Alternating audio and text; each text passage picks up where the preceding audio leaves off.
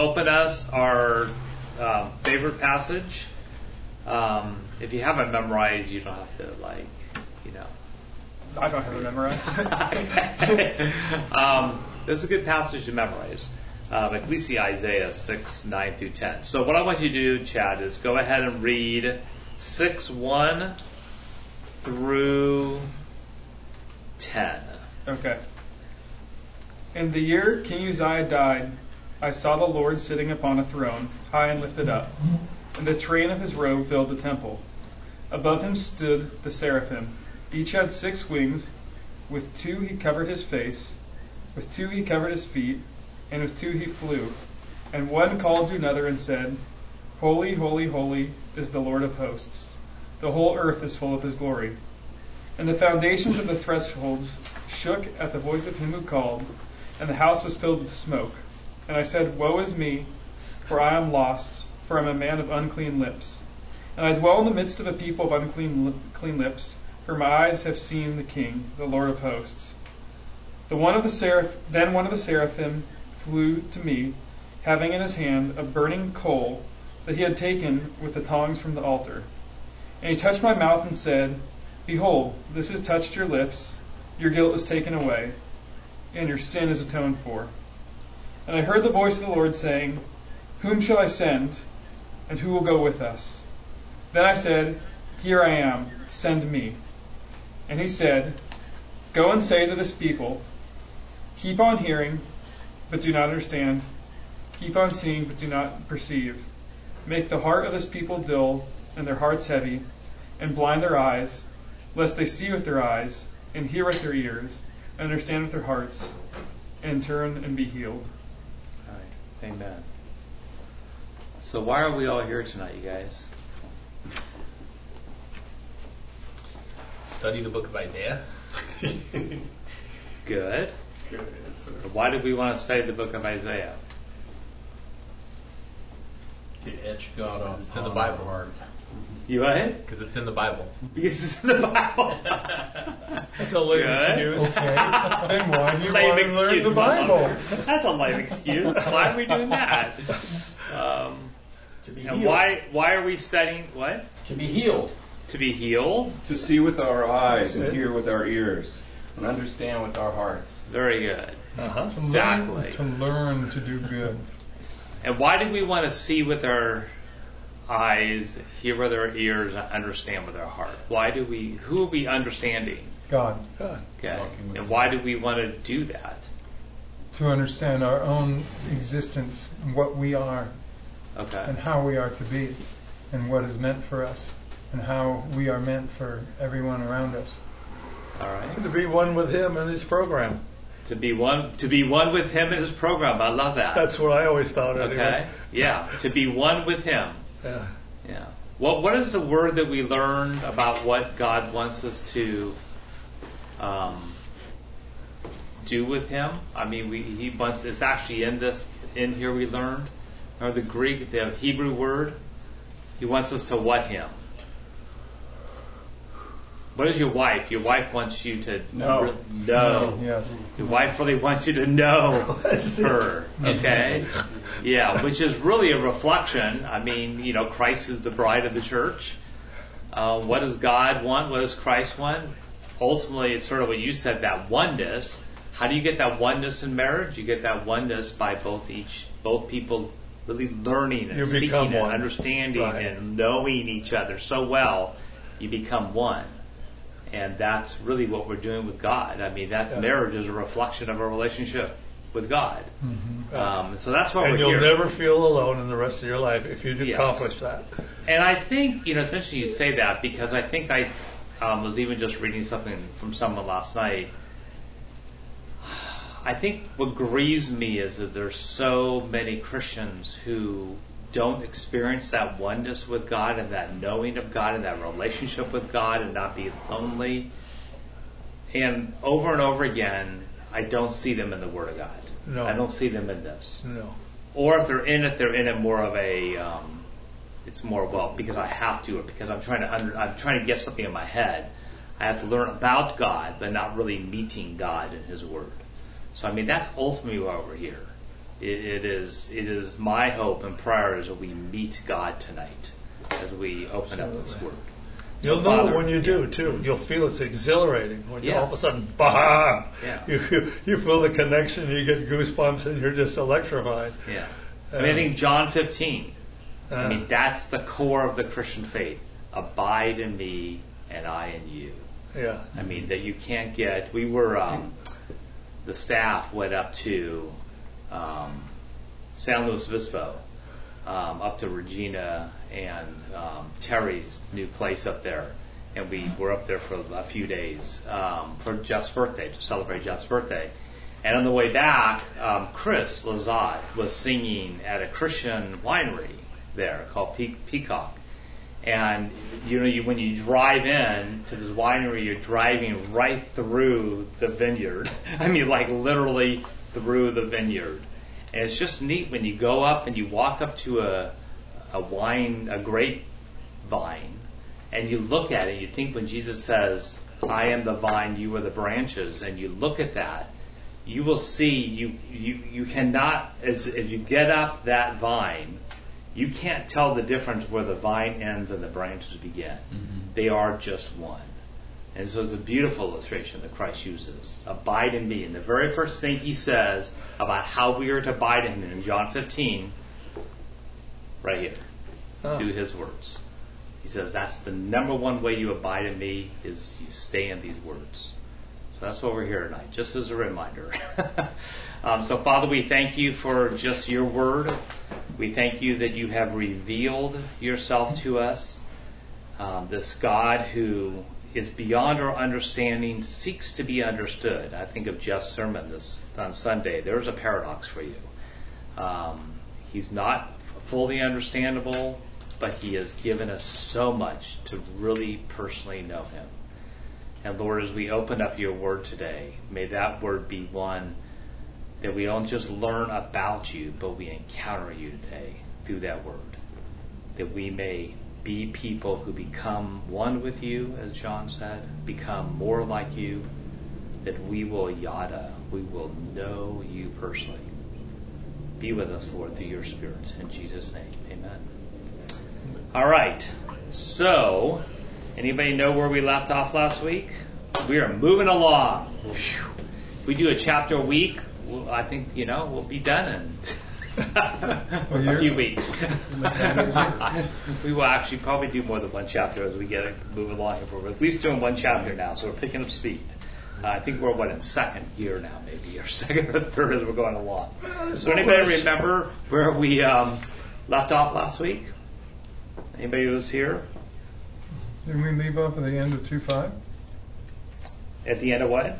Did we get through 2:5? Yeah, we were at 2:5. That was the week before that. You guys open up. Where did we leave off last week? Anybody remember? 2:22. 2:22. Very good. Steve, you're going to get like you can get a little he's already getting the gold star star today, I today. think. Remember that? It's kids. You get a little star. Yeah, exactly. In 2:22. And tonight, we're going to go through all of pretty much all of chapter 3, okay? Particularly the first part of it. So, I want you to notice that chapter 3, and one of the things we will do again tonight is words matter. And God's word matters. And God's words matter. I mean, every word in here, Jesus says jot and tittle. I mean, every word in here is placed here by God for a reason. And so sometimes we will look at a word because that word helps us to know God better. And so this is God speaking to us. And so if you look at chapter 3, what's the very first word that God uses in chapter 3? 4. What is it? 4. 4. So when you hear the word 4, what does that sort of... Ties into the previous. Excellent, Jason. Ties into the previous. If anybody ever starts a verse and quotes you something and it begins with therefore or for or because or then, it's like it's always a good reminder. What is this for? You know, what is it referring back to? Okay, and so if at the very least, I mean, in one way it's referring to chapter 1 and chapter 2, but if you look at the 4 there, verse 22, verse 2:22, where we left off last week, and we sort of ended this pretty quickly, is really the climax of the entire chapter 2. Like, what is wrong with man?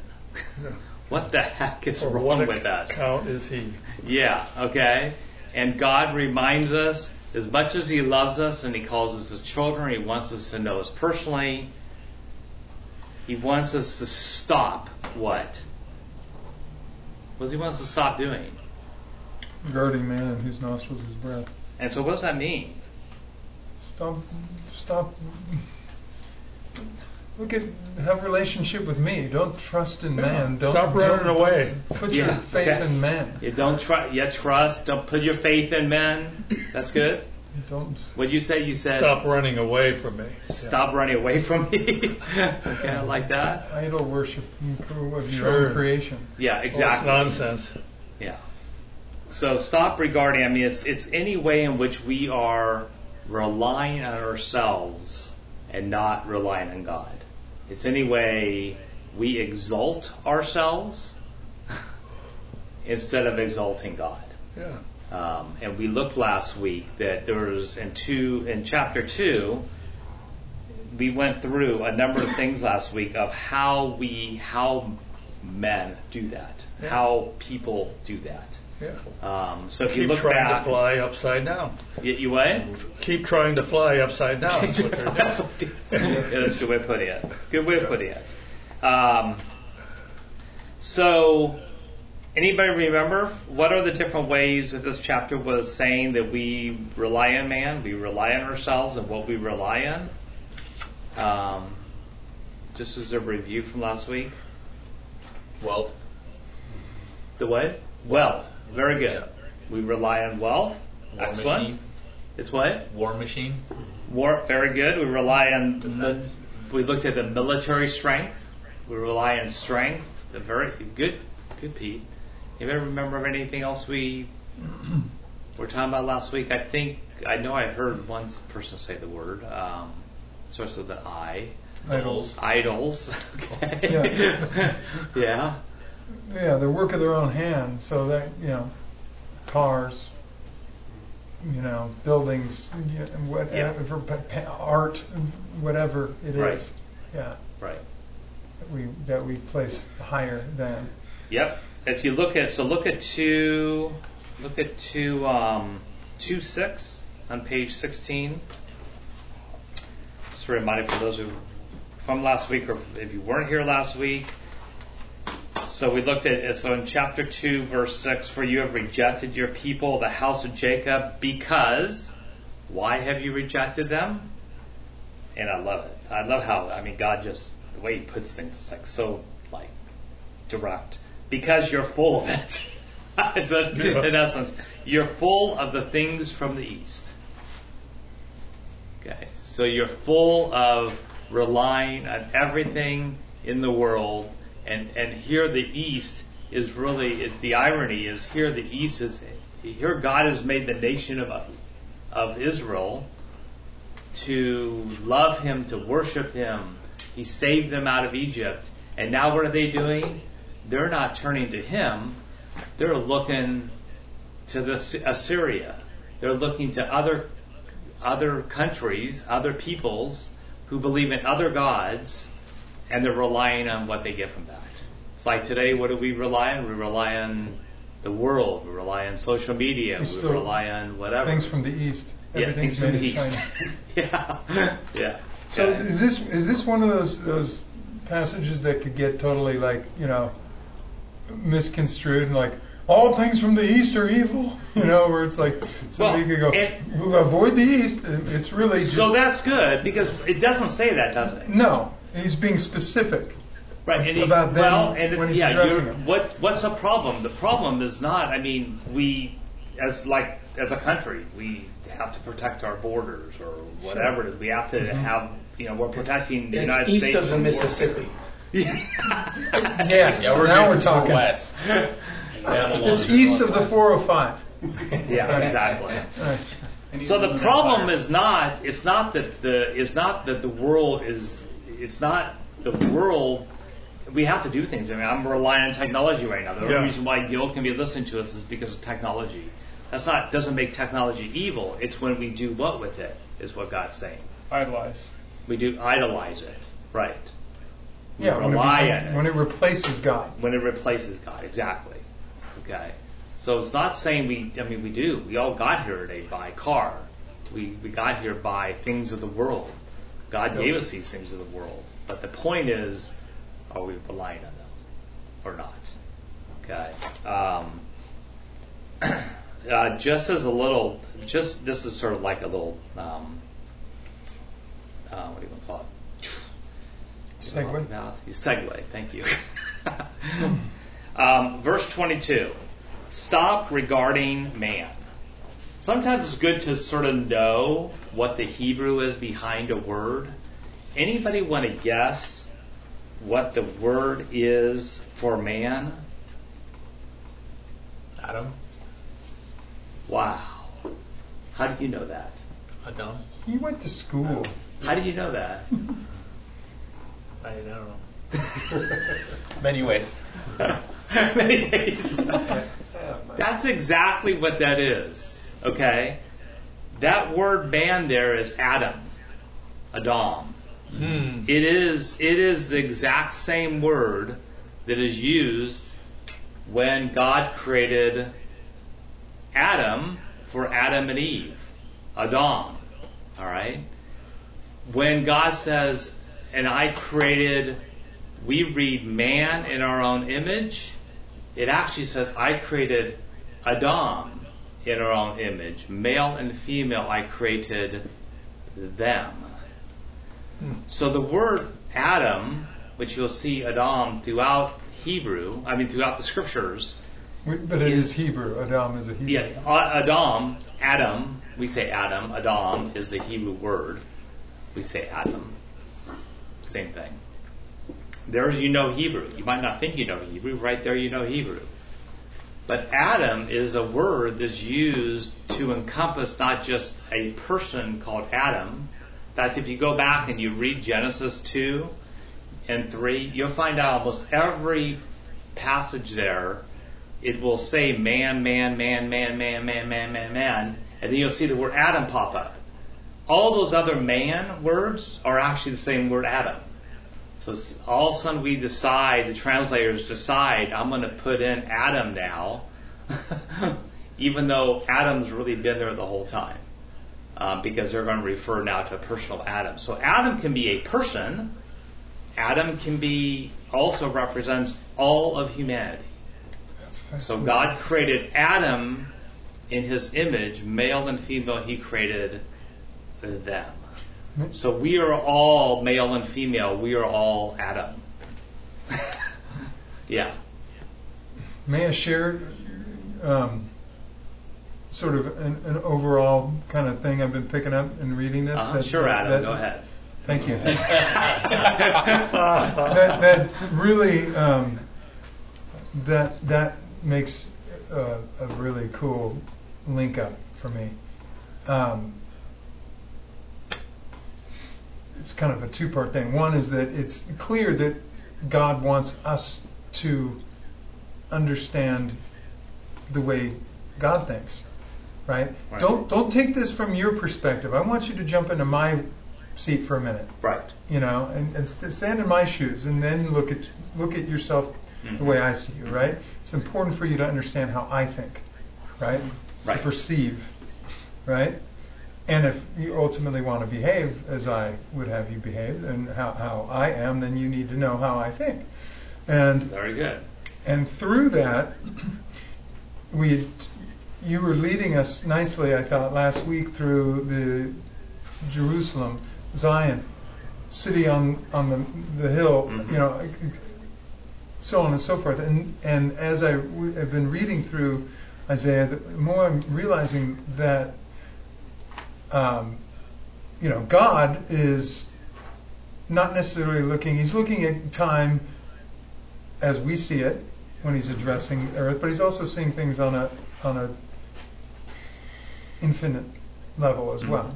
And so these circles of thought that God expresses and his communication, it's clear that, to me anyway, maybe I'm wrong, but it seems clear to me that God looks at humanity like exactly like what you just said, in terms of, and his addressing of humanity is such that I'm addressing you, the individual, and I'm addressing all of you as one as well, entirety. I can break you into individuals, I can lump you all into one body. Right. And so when I'm talking about destroying millions of people, let's say, okay, I'm talking about purifying the singular body, right?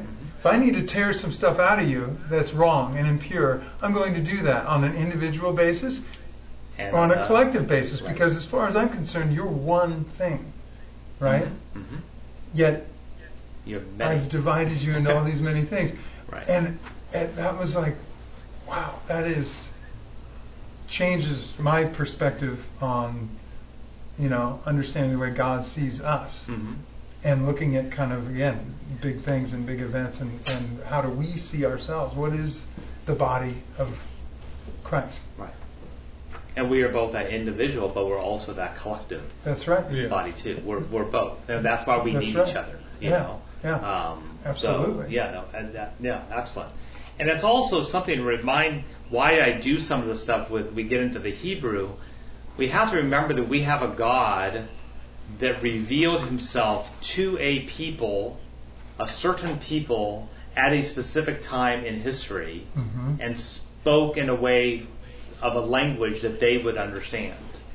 So he spoke to them in their time, in their language, and that is universal to us today. For us to understand it today, we do have to understand, sometimes to go back to like a Hebrew word and go, wow, that really brings out something I would not have seen in English. Okay? Or it helps me get to know God better because I see he's talking to what was going on in that culture in that day, but now I get how that speaks to me today.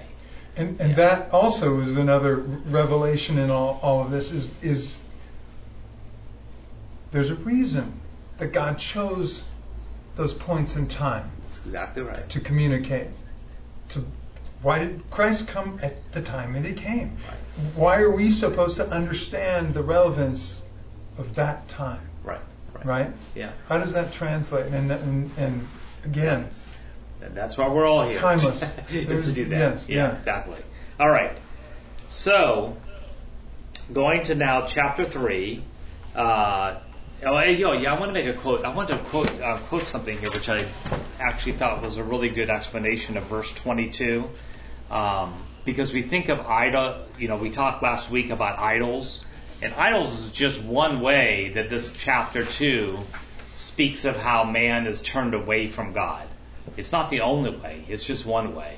And we looked at, military. We looked at things from the East and insight from others. Control, all the ways of control and security. All these different ways. And so in verse 22, I like how this person put this. He said, so this regards verse 22 we just looked at, stop regarding man. It says, this verse makes it plain that the passage has not been talking chiefly about idolatry. It does not say, be done with idols. Notice that. Okay, it doesn't say, stop worshiping idols. No. Okay. Rather, it says, be done with man. I love that. Okay. Idolatry is a result, not a cause. It is the exaltation of man that results in idolatry. It's when we lift up man. The tendency of human beings to make ourselves the center of all things and to explain all things in terms of ourselves is the problem. Is there any cause to the glory? Is there any cause to the glory in humanity? None whatever.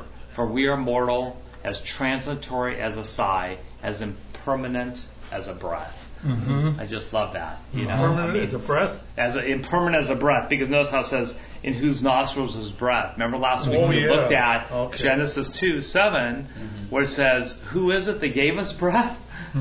Yeah. God. He breathed breath, ruha, okay, spirit into us, you know, with it. So, all right. Okay, so moving on. So chapter 3, I want you to take a look at just that very first opening. For behold, the Lord God of hosts. Okay, here's talking about words again. For behold, the Lord God of hosts. Now,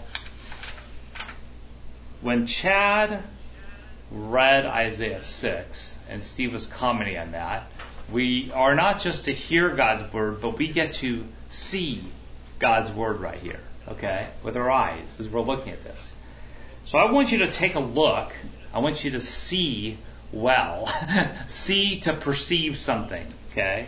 I want you to look at those 3 words, or 4, Lord God of hosts, okay? And very specifically, I want you to look at Lord God. Okay? I want you to look at it. What do you see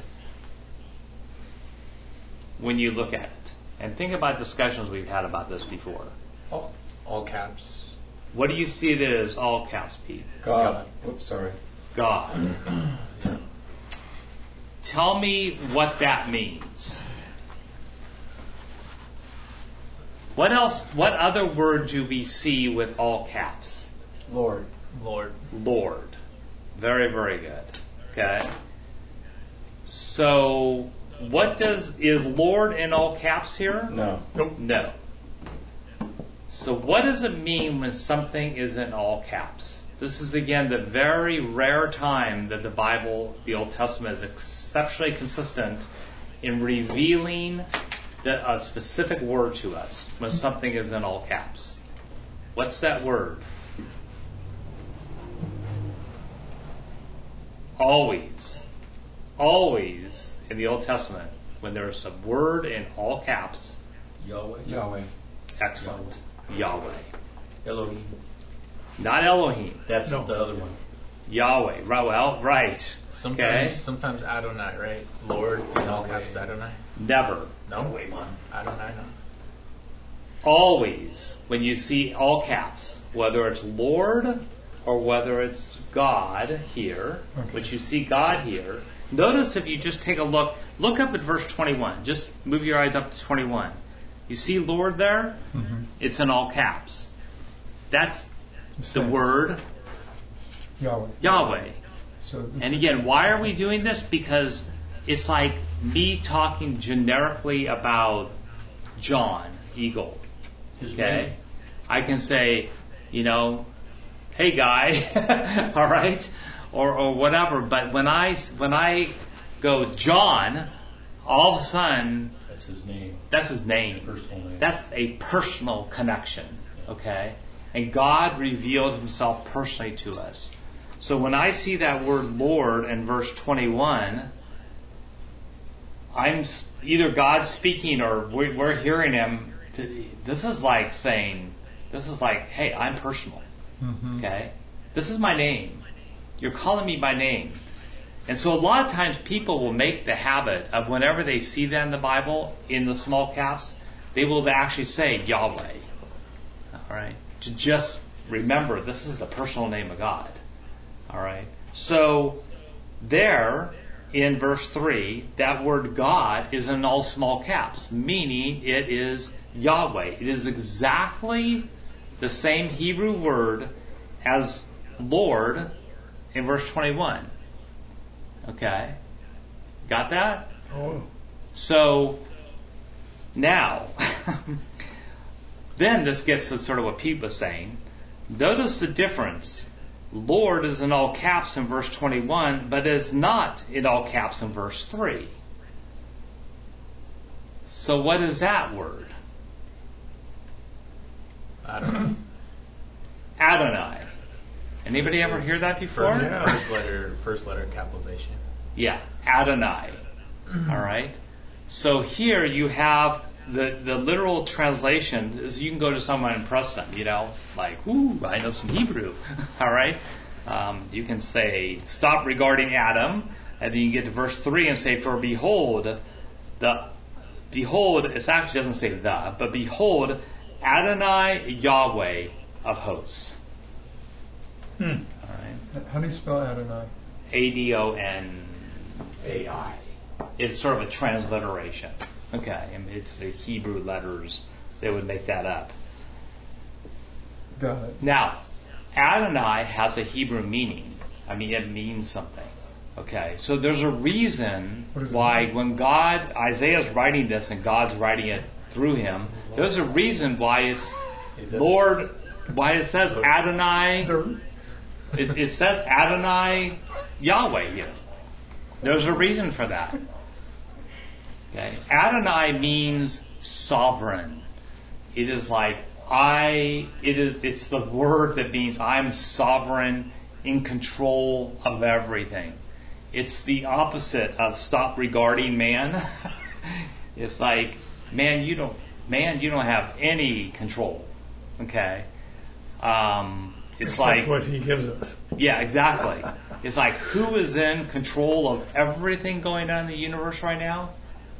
Adonai is a word that's used to get that across.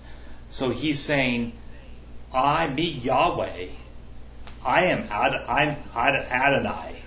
I'm overseeing and sovereign over everything that happens in this universe. All right. So he's right here declaring himself as I am a sovereign God. I'm in essence the only God. And then he says, notice, I'm the Lord God of hosts. Anybody know what hosts means? Like, we don't use that word. Do you know, Jeff?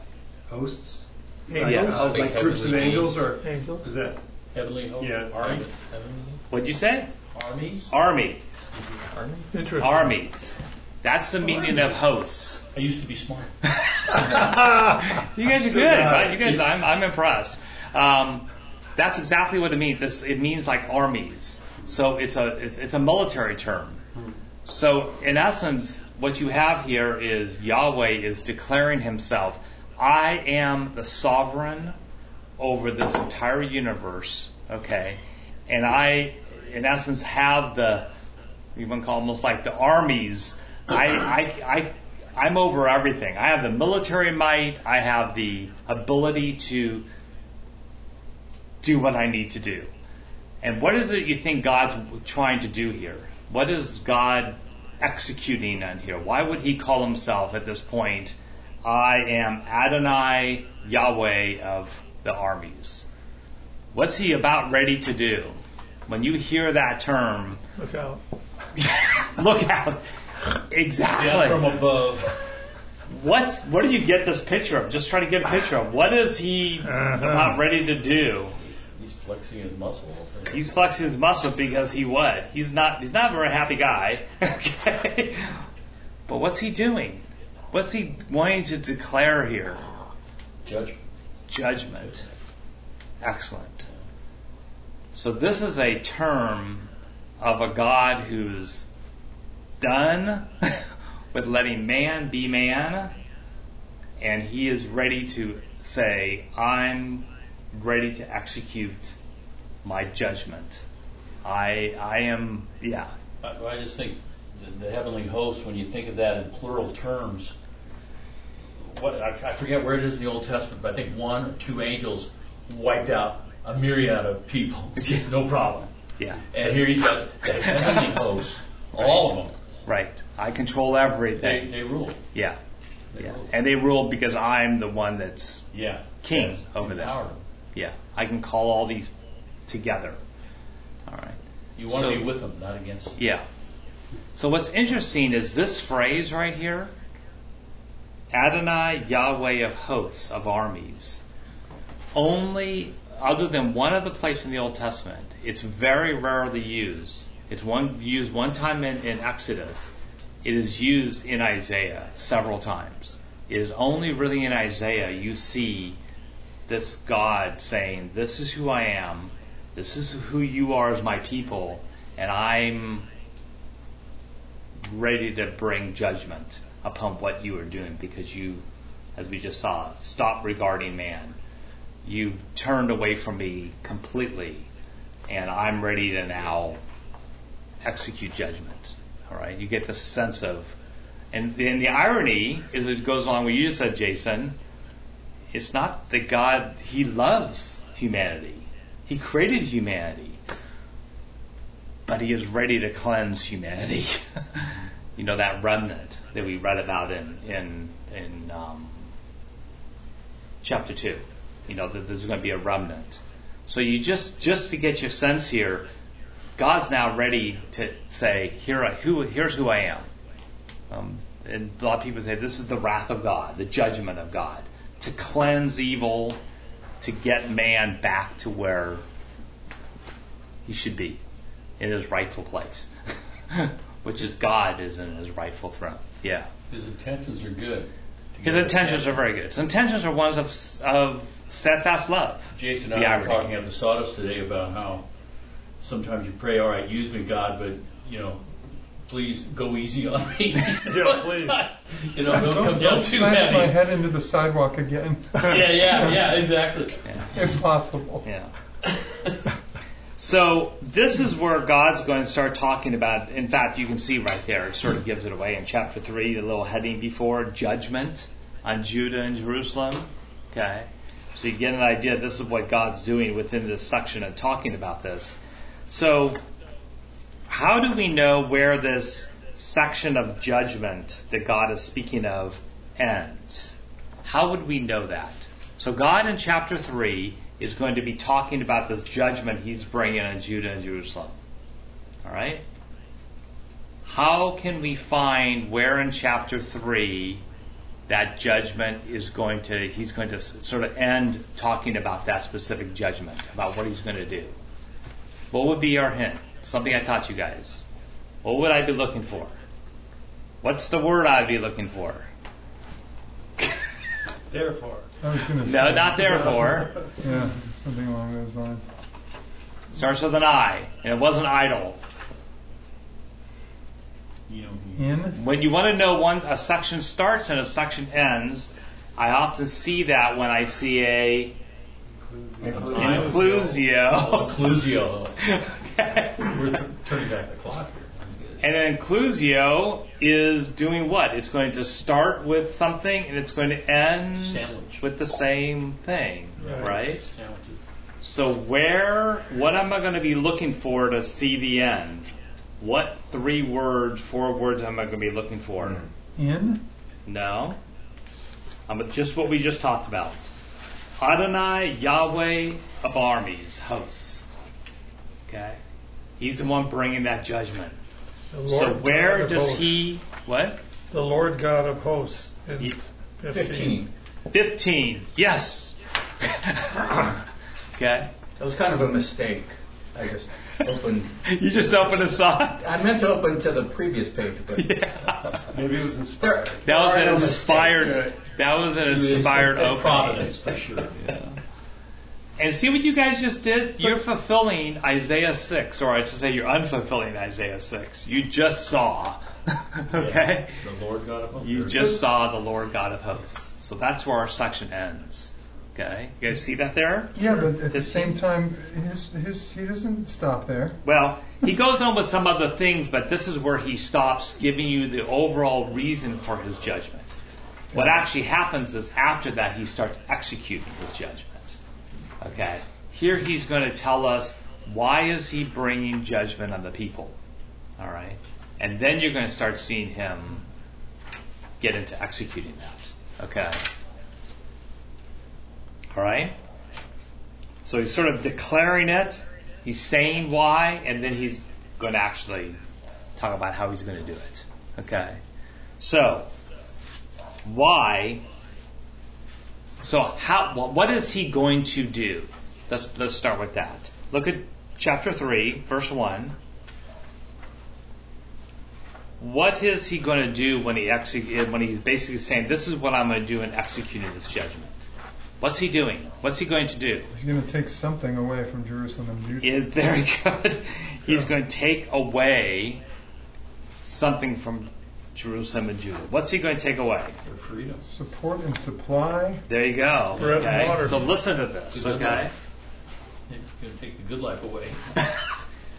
Very good. Yeah. That's a good way of putting it. He's going to take the good life away. You can't have Babylon and God too. You know? Yeah. So let's just read through. So what is he going to take away? Think about this. This is the judgment he's going to bring upon Judah and Jerusalem. He's going to take away their support and supply. See that in verse 22? I mean, page 22? Yep. Bread and He's water. going to, and what? Bread and water. Bread and water. Pretty much. Okay. Then what else is he going to take away? Starting at verse 2. The protectors.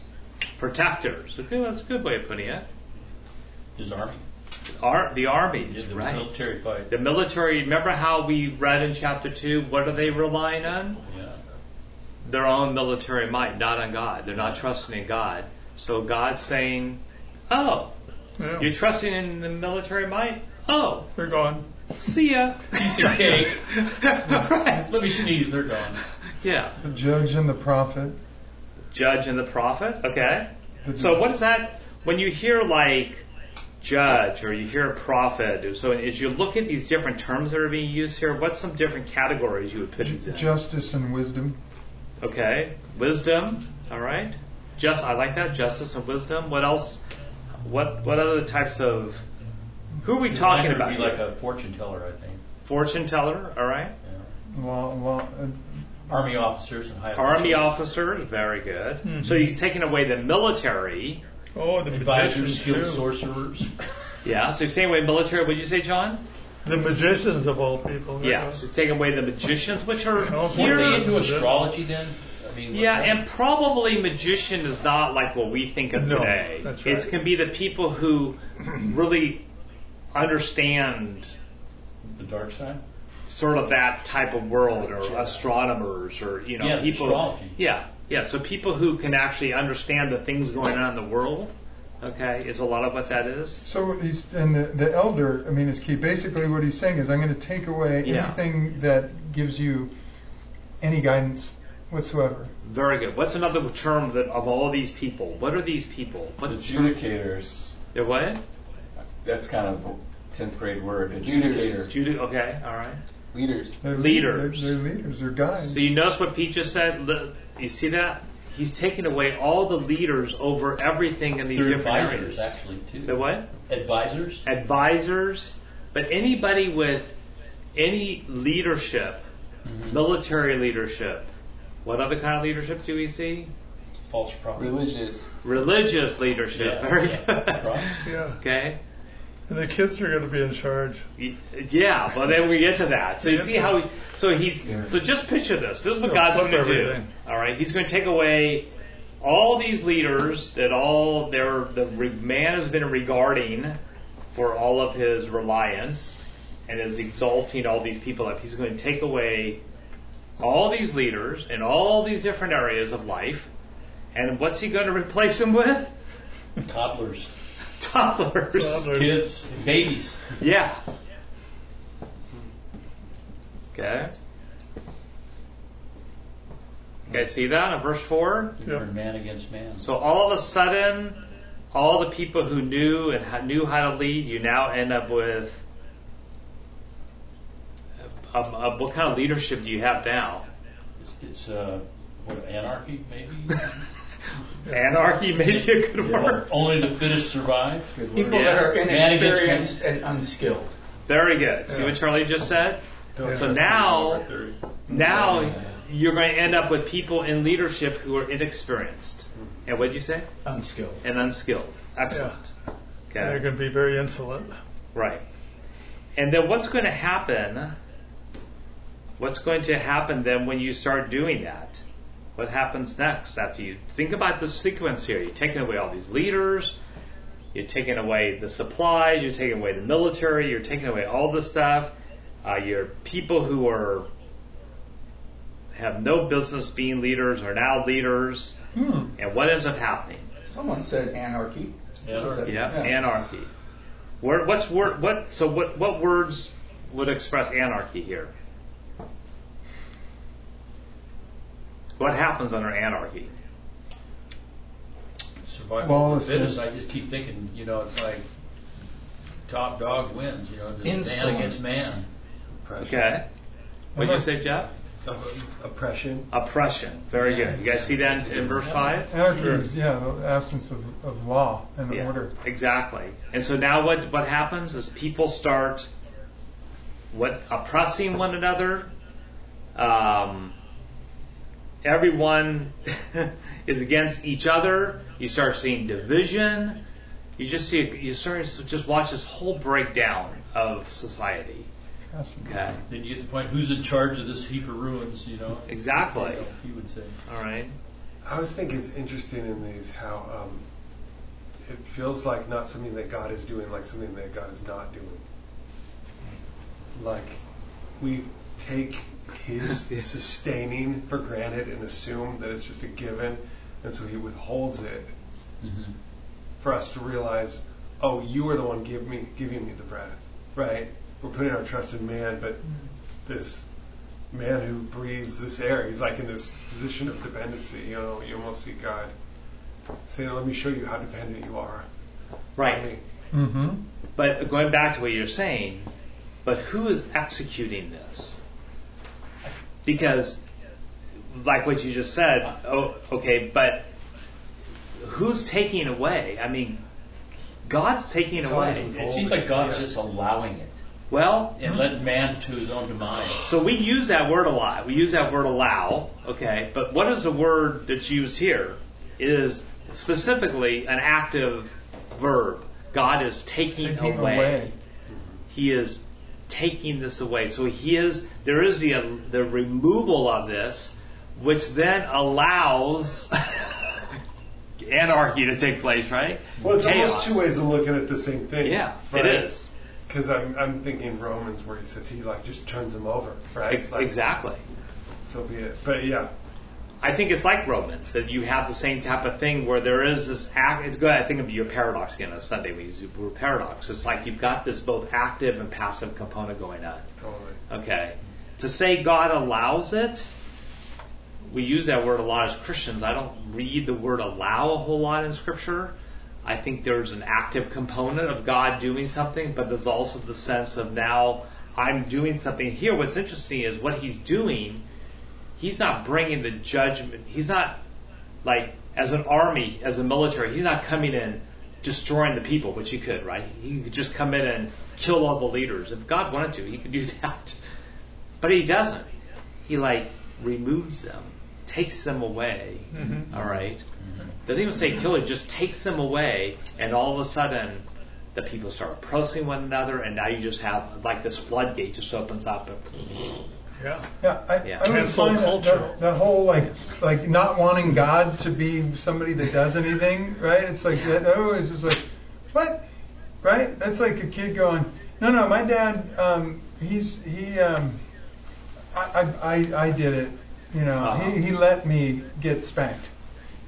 Right? No. He let me get a timeout. No, he gave it to you. Yeah, right. Okay? So you learn. And you know who's got that ability. Right.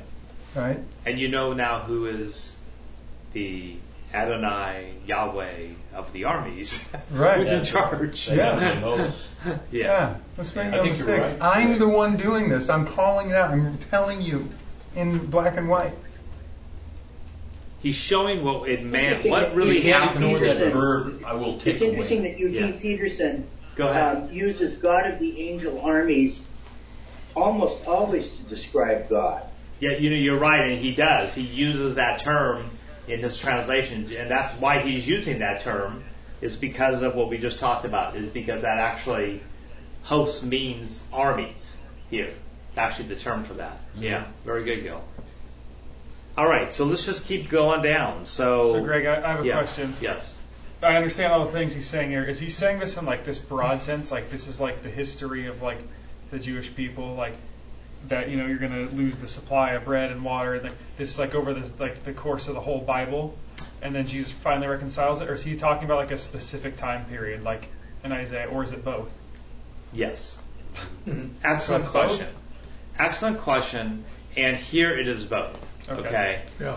So that's why we're looking. That's why you notice that right now we haven't been dealing with a lot of history of what's going on with Assyria and how they're coming in, and then Babylon's going to come in, and Hezekiah. We're going to get to that. Once we start hitting chapter 6, we will start getting to the actual historical situation of the specific thing that's happening and God's doing at that for those people at a specific time.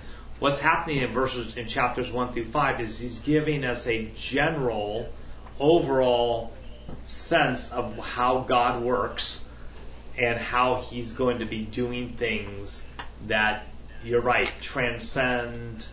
they can transcend not just the specific situation with Judah and Jerusalem, but other situations that happen too. Because I feel like it's like a revelation of God's character to us even today. Like, I understand there's like a historical context of Syria, but I think it's like the same God of like, he could cut these things off to us today as a punishment. That's right. Okay, and that's what's important to realize is that we're reading Isaiah. Yeah, that's why we're reading Isaiah, because what we're learning here is something that can apply today. This is all happening. It's right. Yeah, it's all right here. So we can look at this and people will interpret this, and that's part of the reason why going through Isaiah too is. And we're going to keep moving on here. I think what Chad just said is right on. Let's understand how God works and the character of him and know who he is as our God. And then when we look out the world and we see what's happening, we can hopefully discern through God's word things that are happening. Things that may be, and we're going to learn here in a minute, things that may be of God, or sometimes we might think something's of God when it's really about us. Or it might have nothing to do with what God's doing. Specifically like this. So it's good to see how God's character works here, and we're seeing that. In fact, this chapter right here, we're going to see as we go along, it's revealing a lot of the way God works. And then you can take that and go, okay, so now let's apply that maybe to today or something, some other situation. Okay. So we see him taking away things. We see it being replaced with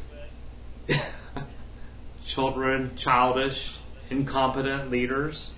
We see what happens when that happens. You use the word anarchy. People just start going after each other, all right, oppressing each other. Bad political decisions are made because the guys that are in power now are idiots. Right, exactly. And they are. Yeah, okay, in this situation. And now let's continue on, okay, in verse 6. All right, look at verse 6. So let's keep listening to what God's doing here. For a man will take hold of his brother in the house of his father, saying, you have a cloak, you shall be our leader, and this heap of ruins shall be under your rule. In that day he will speak out, saying, I will not be a healer. In my house there is neither bread nor a cloak. You shall not make me leader of the people. What's going on here? Yeah. Listen to what now we're seeing such a breakdown of everything because God pulling his hands back and taking things away. What's now happening in this whole 6 and 7 here? What do you see happening? Well, is he saying in the house of his father? Right? So for a man will take hold of his brother in the house of his father. What do you get an idea of happening? Think of a household. And in a household you have authority. You have a father who is supposed to be the one in authority, right? Over the household. What's happening? Now you're getting down, watch what's happening here. You're getting down to a description of not just what's happening at a national level. All the way down. You're seeing what's happening down at the family level. So it sounds like the father's no longer there. Or he's dead, or he's just not doing anything, right? Right. I mean, it seems like God has like taken his hands off and just like let them do their mess as a punishment. So it's like the father's like letting them do all their stupid things. Right. And then like the one brother who's the worst brother, maybe, I don't know if he's actually worse or not, but that's kind of the message I got. Like says to other brother, oh, like come on, you fix this. Like we've messed this up. No, you do it. And he's like, no, I'm not doing that. Like very good. It's your problem. So you notice what's happening here. So whose responsibility is what's happening in the family now? He did it. Nobody. He did. No. Excellent. Excellent. Right. That's it. Right. That's exactly what's happening. No, it's his fault. It's her fault. Nobody wants it's to dad's take fault. Mom's responsibility. fault. It's the kid's The young fault. son in charge for a short time, right? Yeah. In history, if I remember right. Yeah. He doesn't want it. As a matter of fact, he gives it up pretty early on. Yeah. So you see what's happening all the way down at the family level. And look at the very last part. You shall not make me leader of the people. Just a complete, like, things are so disintegrated, even at the family level, it's like no one's taking responsibility for anything. No one wants to be a leader. Don't give that to me. Mm-hmm. There's a complete, leadership is not even a word anymore. It's just That's a complete breakdown of anything that makes a society and a family function. That's right. So if you think about it, it's all ruins too. Who wants to take that over?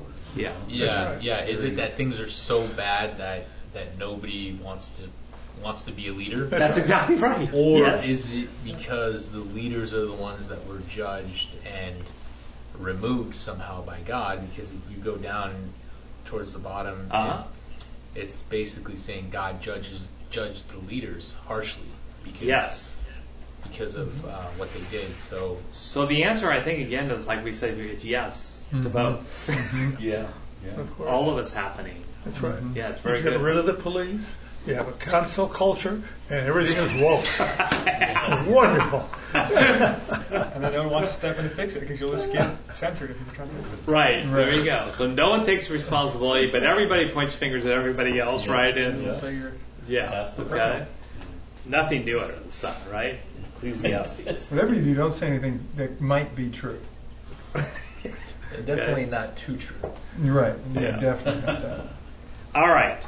So we see just this complete breakdown all the way through verse 7. Now let's go to page 24. Now, how does verse 8 start? It's insane. All that. What? Sorry. Go ahead. 4. Yeah. 4. Okay. So there's that 4 again. Okay. It's not a golf. So now we see, this is what's all happened. All these things have been removed. Society is just breaking completely down. And then verse 8, or because Jerusalem has stumbled and Judah has fallen.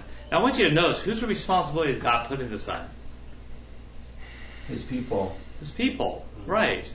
Okay, so now notice the terminology. For Jerusalem has stumbled, Judah has fallen. And then we learn ultimately why. Why? This is you want to talk about something that applies. You want to talk about something that applies across all time, today, until Jesus comes again. Is this next statement? Why has they proclaim their sin like Sodom? Well, we're going to get to that. Their speech. Before we even get to that, look at against verse the 8. Lord. Look at Defying verse His 8. glorious presence means they've lost their relationship with God. They've lost their relationship with God. Why? Because what? What's the very first because there? Their speech and their deeds are against There the you Lord. go. Right. There you go. Yeah. Yeah. Their How actions and their fascinating. statements Speech are and their against deeds. God. Yeah. What You you know, say the and what thing. you Running do. away from God. Yeah. Excellent. That's good. That's good. Okay?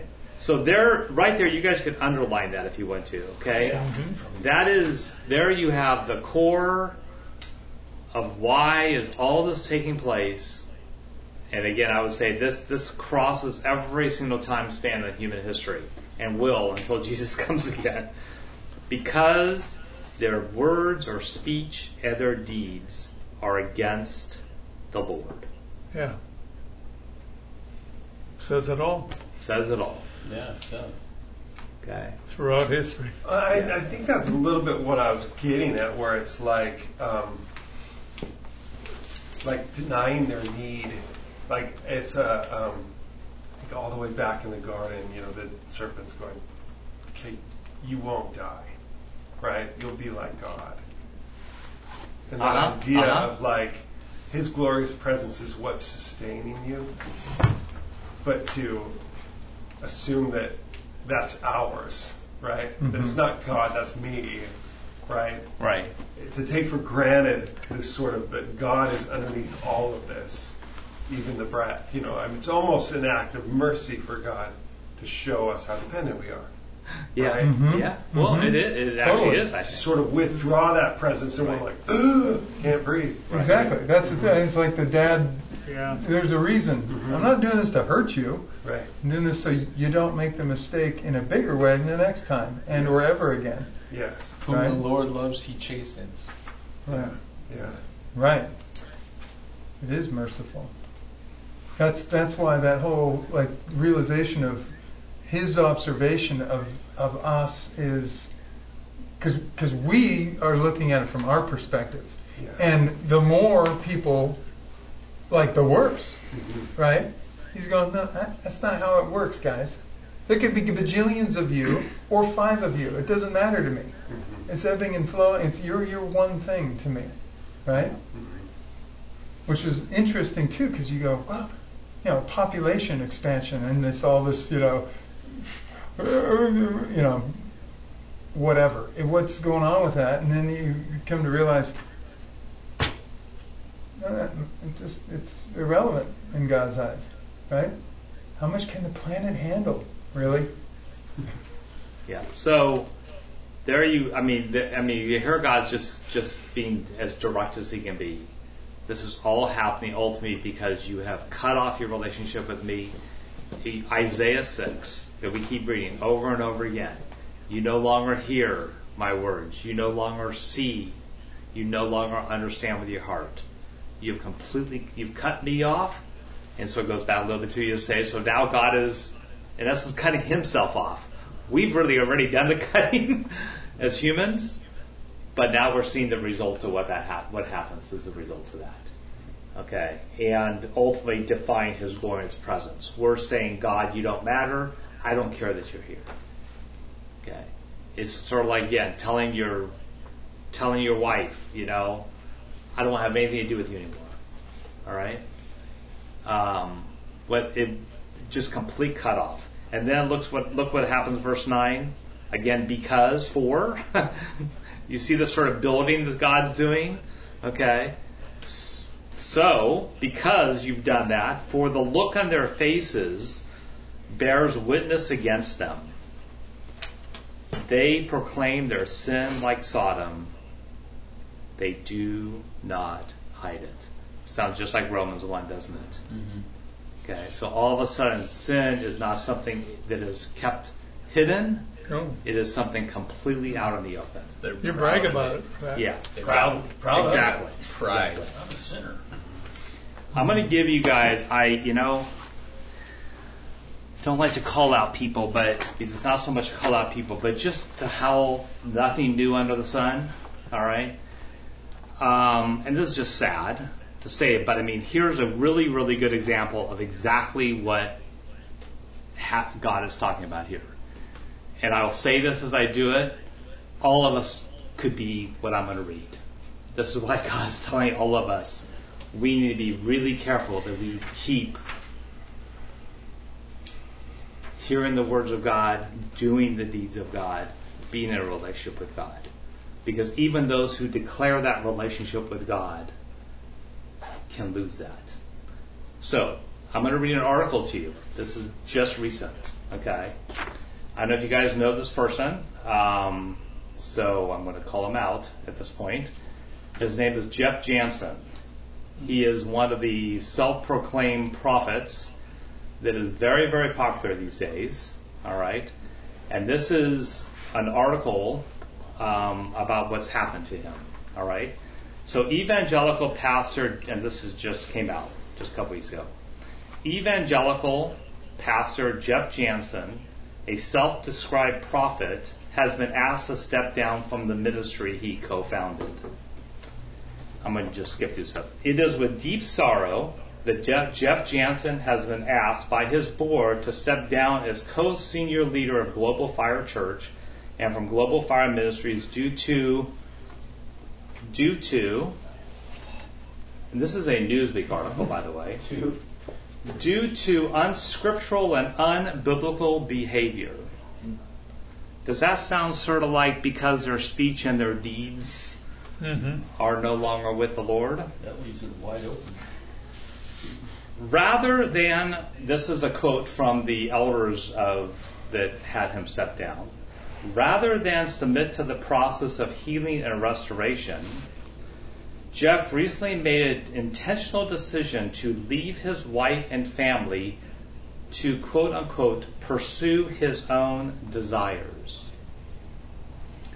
He remains unrepentant and unremorseful.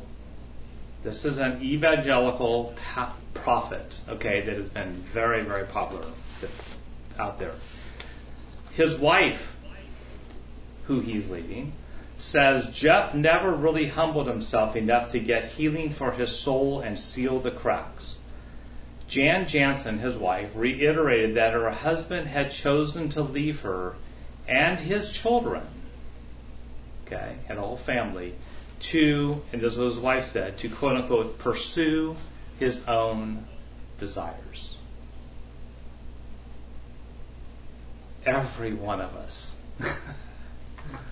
have that temptation. And you just see exactly what you see in Isaiah right here. You see that it can be anybody. It can be, and here it's a leader. Here's someone who's very been listened to by thousands and thousands of evangelical Christians, quote unquote, have followed this person and listened to his prophecies and everything and followed who he is. And yet he is doing what Isaiah is talking about here. Yeah. One of the other things that I pick up in this, in terms of the way God is speaking to us and laying it out in terms of his perception of us, is that, and something I am conscious of in Christian and or spiritual, whatever people are going down their path, there's that sense in us, I think, that wants to separate ourselves from that guy, right? Or that behavior, or somebody, these people, right? Yeah. When in reality, God's looking at all of us and going, "You are all one." Right. Right? You are all one. Right. You are. And when that happens, that affects all of us. Right. That's what's really hard that people in leadership forget, and Isaiah's teaching us this, is as leaders, we are responsible for people. Right. Mm-hmm. And when we as leaders fall, it is not just our own selfish desires to follow our own way. We are being held responsible by God for all those that he put us in leadership to watch over. Right. And we should be. As we should be. Exactly. Greg? Me? Yes. Greg? Yes. Gil. Why don't you say a few words about the ministry you were in the Bay Area and how the fall affected others? Can you do that? Or do you think I won't just because of time. At some point I can share that. I personally, what Gil's referring to is, I've experienced this myself in a couple of situations. I'm here today actually because of a senior pastor who did this and fell. So we can say thank you. Right. We got the benefit. He went south. Well, he went south. Yeah. I think Charlie was saying something. Yeah, you going to say something? It reminds me of Ruth Graham, who was asked if she ever considered divorcing Billy Graham. She said, "Divorce, never. Murder more than once." Yeah. That's good. I'm going to sort of pull us out of this a little bit. This is a quote from Jeff's favorite person in the whole world, other than God and his wife and his family and his church. and all of us. But anybody want to guess who I'm going to quote? Either C.S. Lewis or C.S. Lewis. Of course. C.S. Lewis. No doubt. Yeah. So this is C.S. Lewis. I love. Here's a practical application of what we just read. This is from C.S. Lewis in Bare Christianity. and this is what C.S. Lewis talks about, what happens if he starts going down this type of a path. He says, but progress means getting nearer to the place where you want to be. And if you have taken a wrong turn, then to go forward does not get you any nearer. If you are on the wrong road, progress means doing an about turn and walking back to the right road. And in that case, the man who turns back soonest is the most progressive man. Oh. I would say the most righteous man. We have all seen this when doing arithmetic. When I have started a sum the wrong way, started doing arithmetic the wrong way, the sooner I admit this and go back and start again, the faster I'll get on. There is nothing progressive about being a pig-headed and refusing to admit a mistake. And I think if you look at the present state of the world, it is pretty plain that humanity has been making some big mistakes. We are on the wrong road, and if that is so, we must go back. Going back is the quickest way on. Yeah. I thought that was really well said. Absolutely. By him. Repent. That's Thank you. all put up into that one word, repent. Exactly. And repent doesn't mean just turn. Repent has the idea that I'm turning back so I can move forward. I mean, it is just exactly what C.S. Lewis is talking about here. Right. Same thing happens with a painting. Yeah. And it is never back to the beginning. Yeah, it is never too late. I mean, I think that's what happens is people get themselves caught up in sin, and you start rolling and rolling and rolling, and you go, oh my gosh, too many people. This would happen. If this would happen, I've got to hide it more and more and more and more. Maybe I it'll love turn what out C.S. okay Lewis anyway. is saying here. It's not. Just go back to the beginning. Yes. Admit it all. Get it out there. Trust God. Yeah. Turn back to God. So. All right. So let's continue here. Get through the rest of this. So then in verse 9, woe to them. Pretty much sums it up. And then I want you to take a look at what it says, which is this now is notice that after the woe to them, 9D or whatever you want to call it, right before verse 10, you have another 4. So you can sort of see this chain. Because. Why did all this get pulled away? Because Jerusalem stumbled and Judah fell. Why did they fall? Because their speech and deeds were against the Lord. Then why is it that they do not hide their sins anymore? Because of what we just said. And then ultimately it comes down to this, again, another key statement here.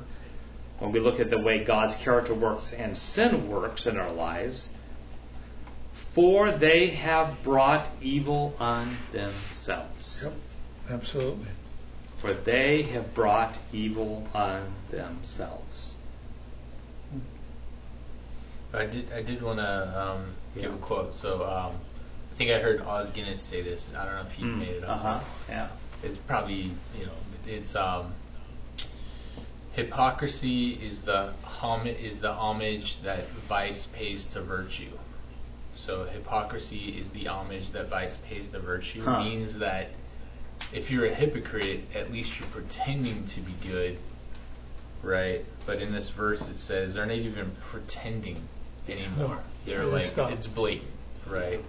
It's not even hypocrisy, because I guess. Yeah. I mean, hypocrisy is not good. But this is almost like... this is like, we're not even going to pretend. We're not even pretending. Yeah. Satan's they're proud of it, right? Yeah. It's like... That's just Sodom and Gomorrah. Right. I mean, that's like we just are, it's just all out there. Right. Yeah, exactly.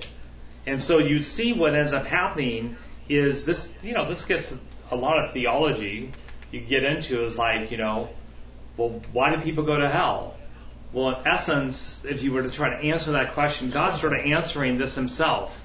Okay, hell is the place where they have brought this upon themselves. Right. If there's going to be someone in hell, they're going to be there because they put themselves there. Okay? That evil has brought it upon themselves. I was thinking here, it's like a boomerang.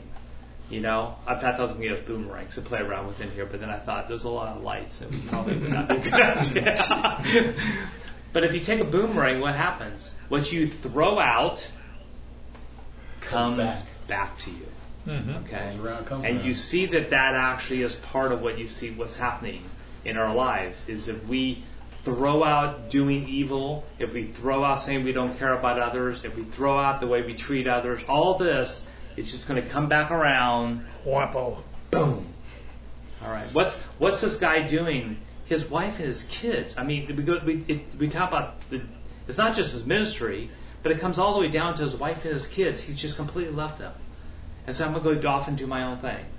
All right. So what's going to happen if he doesn't repent, which he obviously is not? It's going to happen what happened to all of us. It's like this boomerang. What I've thrown out and done is just going to come right back and take off his head. Yeah. So, Greg, one thing I can't stop thinking about as we read through this is like I understand like the implications and the like what this means for us like personally, like if we were in that guy's shoes, or like the little things we do that maybe aren't on that scale, right. Or like even like us as a church, right? If like someone here does something like that, like how God would call us to confront that person, right? And like that could bring judgment on a church, like the church that you were a part of, like with that pastor, right? But it seems like this is like, and that makes sense, but it also seems like it's talking about like this like bigger, like really massive picture of maybe like the church as a whole, like all the churches, like all of God's children. It is. And it like, what I struggle with the make of it is like, I understand how we would do that like here in this church if someone was doing something, or like maybe someone you're connected to, but like how do we respond to that as like a whole church? Is like, you have these churches who are going off the rails doing this crazy stuff. Like, right. Like what does God call us to do with that? Because like I feel like this in Isaiah has to do with that. And I understand like speaking truth, but then there's ones that are just going to continue to go off, and it's almost like they affect all these things, like you said, like it affects everyone. So they're like steering the ship in the wrong direction, and like they won't listen to like the right direction. So I don't know like the heart God wants us to have like towards them and like with that. Yeah, and I don't know if I can answer that easily. I guess what I would say is, first of all, Isaiah is going to be talking about that more along as we go along. Okay, so I mean this is the theme, this idea of leadership. And how do you react to it, and what do you do is going to be a theme that goes along. I think if you take sort of what you call principles we're seeing, but the character of God is what we're seeing here. We understand how God's character works. Okay, it can help us maybe as leaders of how to react to that. I mean, I think I've said this before. I don't know if I said it in the pulpit or what, but I mean, when I was an elder here, okay, a few years ago, we had a situation with someone in the church. And it was not a good situation. And we as elders took action. And we addressed the situation. I was like, wow, that's very refreshing to see that church discipline. That's why you do it. Because you're protecting the person, but you're protecting the body. I mean, that's what the elder's job is to watch over this church. And that's in the Bible. And it's what? That is in the Bible to do. Yeah, oh, absolutely. And part of the reason why is because you're looking at seeing what Isaiah is talking about here, God's character. If we don't do that, what will happen? We will be responsible for letting that boomerang go out and just come right back. And the church discipline part like makes sense to me. Like I understand. Like I hope that if I did something like that, the same thing here would apply to me. But it's like the idea is like frustrating of like the church as a whole, not like our church, just all the churches across the board doing things, and it's like. Man, it's like we see this and it's like, wow, it really sucks if we're going that direction, because I feel like things are, and it's like, it's almost like a helpless feeling. Well, I can't really, I can try and speak the truth, but like people are ultimately going to make their own decisions, and those decisions are eventually going to affect us. Right. The next verse might be comforting for you then. Yeah, very good. Read the next verse. Sorry, I was in the Hebrew version. Okay. Tell the righteous that it shall be well with them. Yeah, very good. For they shall eat the fruit of their deeds. Yeah. So this is kind of out of nowhere, right? Yeah. It's all about, So, and then all of a sudden there's like, tell the righteous that they're going to be okay. Yeah. And here, okay doesn't mean they're not going to experience some of the consequences of it, but it says ultimately God is watching over those who are righteous. Right. Okay. And I think, in Chad, I think you're bringing up, I mean, we could talk about this for a long time, but I think as we read through Isaiah, we'll see more of what you're talking about. What is our responsibility? What do we do? I'm going to come back constantly to verse 8 and what we're reading Isaiah 6 about over and over again is we need to be a people who are in relationship with the Lord, hearing, seeing, understanding His words, living those words, being people who our speech and deeds are not against the Lord, but we are for the Lord. Right. And His presence is here, and we trust. There is a level of trust. If you look at what happens to Jehoshaphat in 2 Chronicles 20, all right, it's like God will take care of the evil.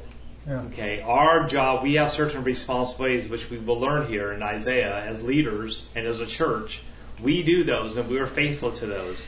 But there's also a point where it's God's going to take responsibility for the big picture, the bigger picture, right? And that made me, when you said that, it was like that. I wrestled with that too, and that's where I think God is communicating that ebb and flow of here. I look at you as individuals, and I look at you as an entire body, okay, so that you can see that, right? And where it's like, tell the righteous, right? So then that puts the onus on us individually, clearly, right? Right. Like, what can you do? You can make yourself righteous. Yeah, we can seek after righteousness. Right. Try and be that guy. For what we have to put into that. Right. And that's like that one person. I trained some teenagers, and this one was like, well, but that's the whole world. You're going against the whole world. You know, everyone does it like this, right? And I said, until you don't.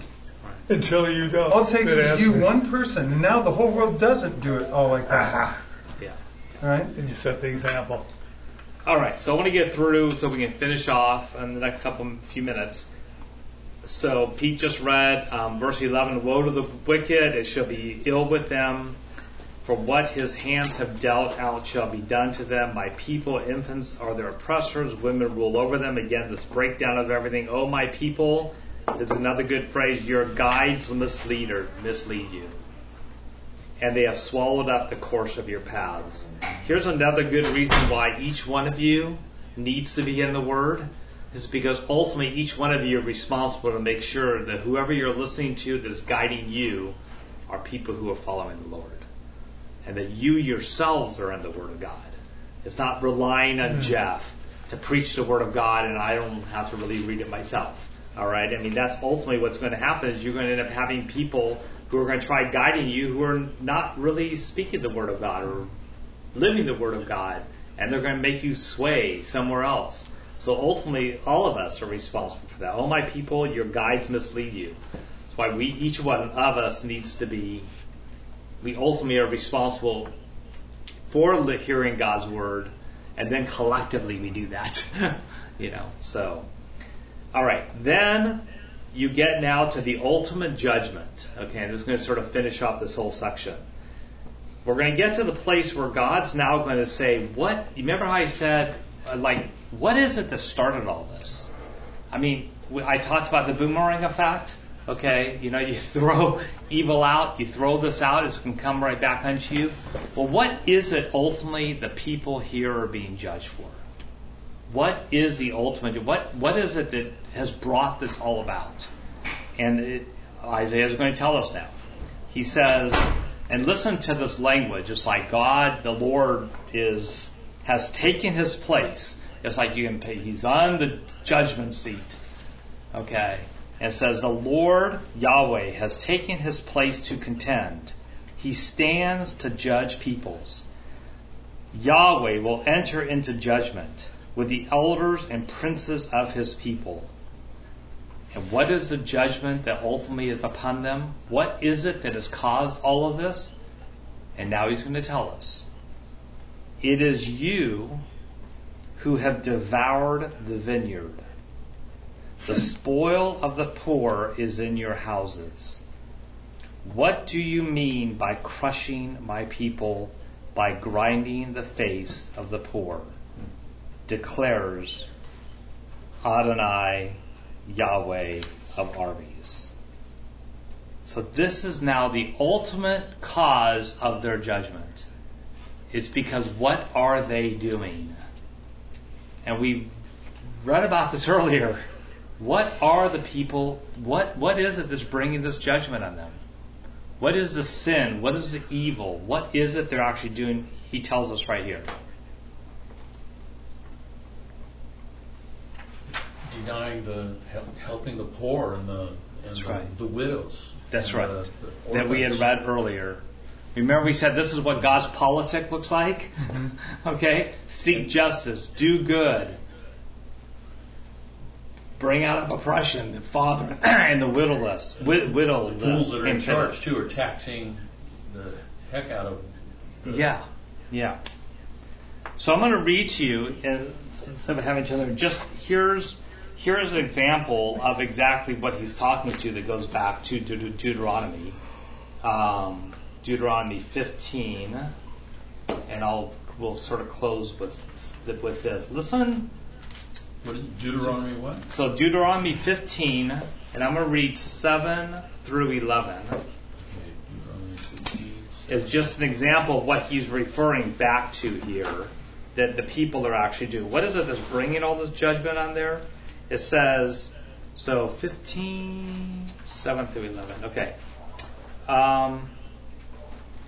For there will never cease to be poor in the land, poor people in the land, poor. Therefore I command you, you shall open wide your hand to your brother, to the needy and to the poor in your land. If your brother, a Hebrew man or a Hebrew woman, is sold to you, he shall serve you 6 years, and in the 7th year you shall let him go free. I think this was, no, 7 through 11 is where I want to go. That just right there, that part. Oh, here it is. Sorry, I'm reading the wrong part.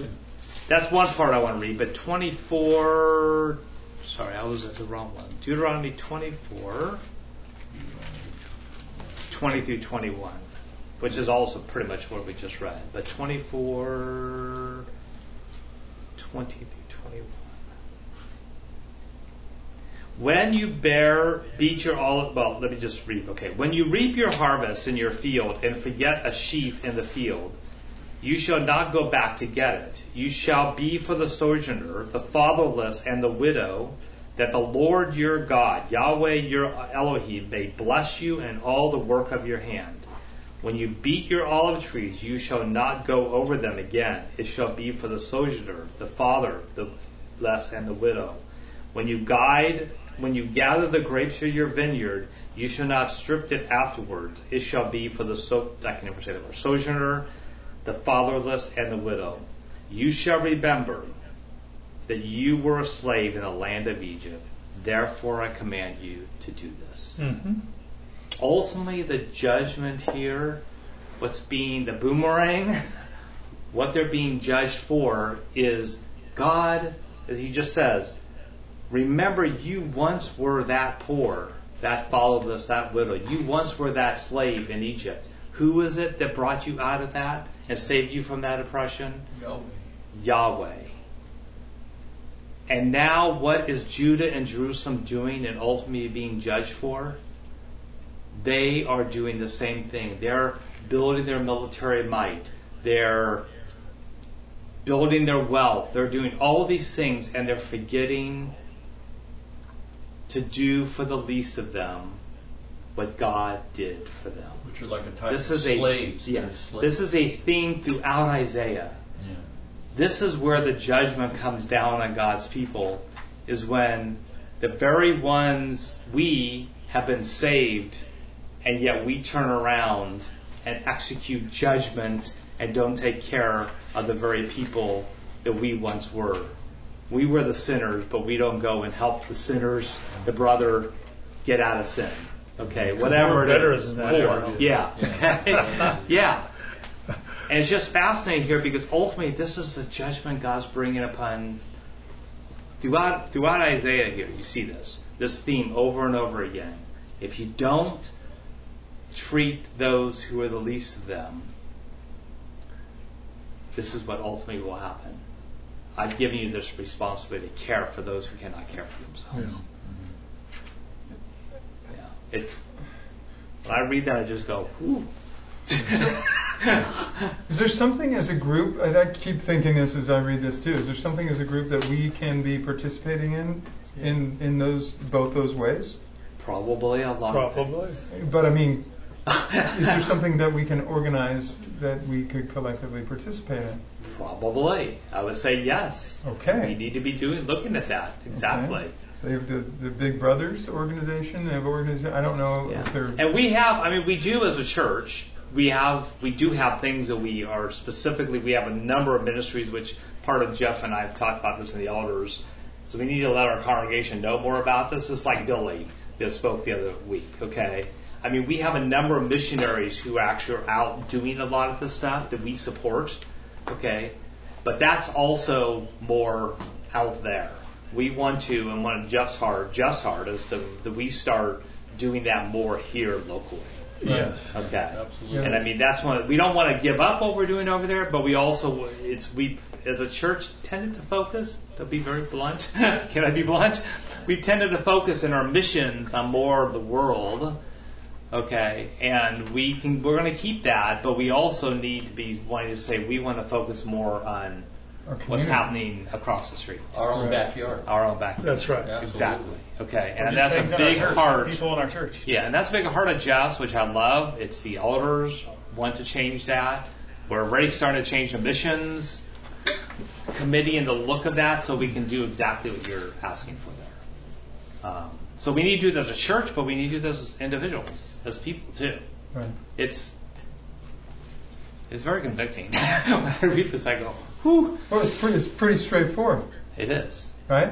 It is. Like if you meet your end tomorrow and you're not doing that, like I don't know, I'm a little concerned. Yeah. Like a lot. Yeah. Yeah. I mean, this is half a joke and half not, but like, just things in our church. Like, I don't know, what comes to mind is like with youth group, like we could use more help with that. Like, yeah, that's the way we could do that. All those things, excellent. But I mean, yes, but specifically fatherless and widows. Yeah. Right? Yeah. And here, fatherless and widows and sojourners, it's encompassing those who are both believers or not believers who can't take care of themselves. Can't take care of themselves. All right. Well, they had no status. Need to come alongside, right? Well, they just had no status. Yeah. They were like stripped of their value, right? So right. Today we have those specific types of groups, but we have other groups that fit into that same type of that. So, yeah. All right. Good stuff. Whew. That's what you keep saying. I know. So what if we, in terms of a call to action on that, what do we do? We should talk about that. Come back next week with something we can do. Okay. That's homework for everyone? Yeah. Sure. That'd be so great. If we decided to like pick one. Yeah. I'll jump into something. Wouldn't it be great? It'd be so good. I mean, it clearly is critical. Yeah. Why It's not? like non-negotiable, really. Yeah. No, I mean, I like the energy. I feel like we just have to do it at some point. Like, you could sit around. At some point, I think that now is that some point. We could all be dead tomorrow. Be pretty bummed out, right? Looking at you going, what were you doing? Even, we used to do this more, and I don't know if they're doing this as much, but we used to do meals at the Friendship Shelter. Uh-huh. And we would just show up and host a meal. Right. And serve them. Right. I used to do that too. Yeah. Well, it could something like that where we just each of us bring something. We prepare a meal and host a meal that we could go serve there. So, that might be. Maybe that's. I think it'd be cool to actually dig into something and be able to truly commit to something that's a much longer term, lifelong kind of a deal, and really change some lives and do some true good, not just something that makes us feel good for a moment, right? Yeah. That's good. Very good. That's a good point. Yeah. All right, so I'm going to end with just reading what I was trying to read before I had my wrong verse. So just as a way to summarize what you're saying there, this is a good section of scripture to be thinking through this. This is Deuteronomy 15, 7 through 11. I had it all wrong before. If among you one of your brothers should become poor in any of your towns within your land that the Lord your God has given you, You shall not harden your heart or shut your hand against your poor brother, but you shall open your hand to him and lend him sufficient for his need, whatever it may be. Take care lest there be an unworthy thought in your heart. It's like getting right to your heart here too, okay? And you say, well, the 7th year, the year of release is near. And your eye look grudgingly on your poor brother, and you give him nothing. And he cries to the Lord against you, and you be guilty of sin. You shall give to him freely, and your heart shall not be grudging when you give to him.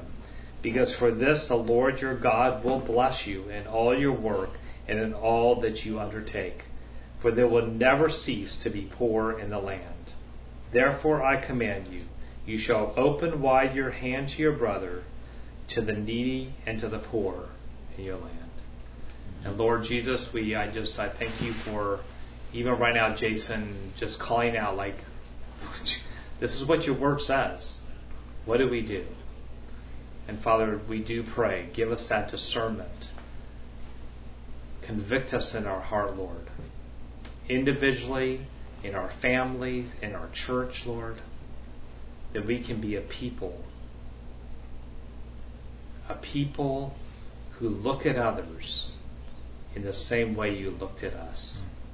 For when we were yet sinners, you died for us. Be with us, Lord. Thank you for your glorious presence. Amen. Amen. Amen.